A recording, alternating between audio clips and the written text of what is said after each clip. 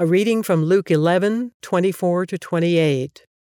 When an evil spirit comes out of a man, it goes through arid places seeking rest and does not find it. Then it says, "I will return to the house I left." When it arrives, it finds the house swept clean and put in order.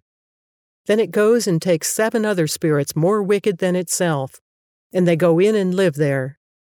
And the final condition of that man is worse than the first. As Jesus was saying these things, a woman in the crowd called out, "Blessed is the mother who gives you birth and nursed you." He replied, "Blessed rather are those who hear the word of God and obey it." So one of the many signs that accompanied Jesus' ministry was the casting out of demons.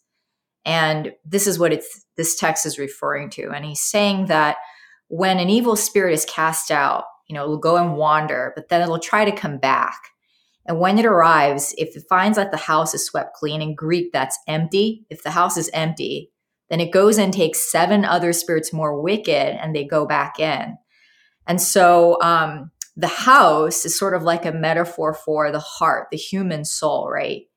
And houses, if you think about houses, in the natural, we have people living in them. It's meant to be occupied.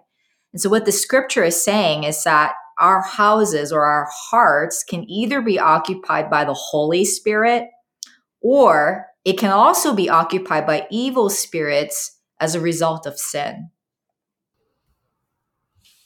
I think that's a hugely important point about what occupies the human heart. I don't want to step on what you might say, Nathan, but I really loved that last sentence you said, Gina. I thought that really is a reality that oftentimes is not talked about because, in the medical community, we're oftentimes dealt with just physically. But the spiritual component is kind of let out to dry. I mean, it's just not part of the equation in terms of what abides in the human heart. And the human heart is a metaphor for essentially what we're made up of by God. And to the extent that we're chasing God out and not or chasing out what was there before, but then allowing it just to be empty, it's never going to be empty. It's always going to, the heart is always going to, the soul and the heart of all of us is going to be filled with something. Call it belief, call it commitment, whatever you want to call it love of self. It's going to be filled up because we can't exist without that. And I think that's where this thing really is highly important, and to understand our fallen nature and what we may have an inclination to allow to enter into our heart, even though we think we have done all the right things to clean all that stuff out.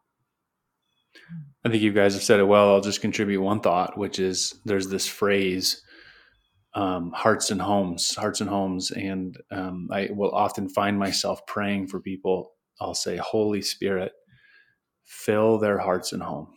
Fill their hearts and home. And when the Holy Spirit is filling those spaces, like this metaphor of the house being swept clean and the demons coming in, if the Holy Spirit is full, if every cubic inch of the home and every cubic inch of the heart, then there'll be no room for the devil or any of his plans or schemes. I pray that often over households. Holy Spirit, fill hearts and home.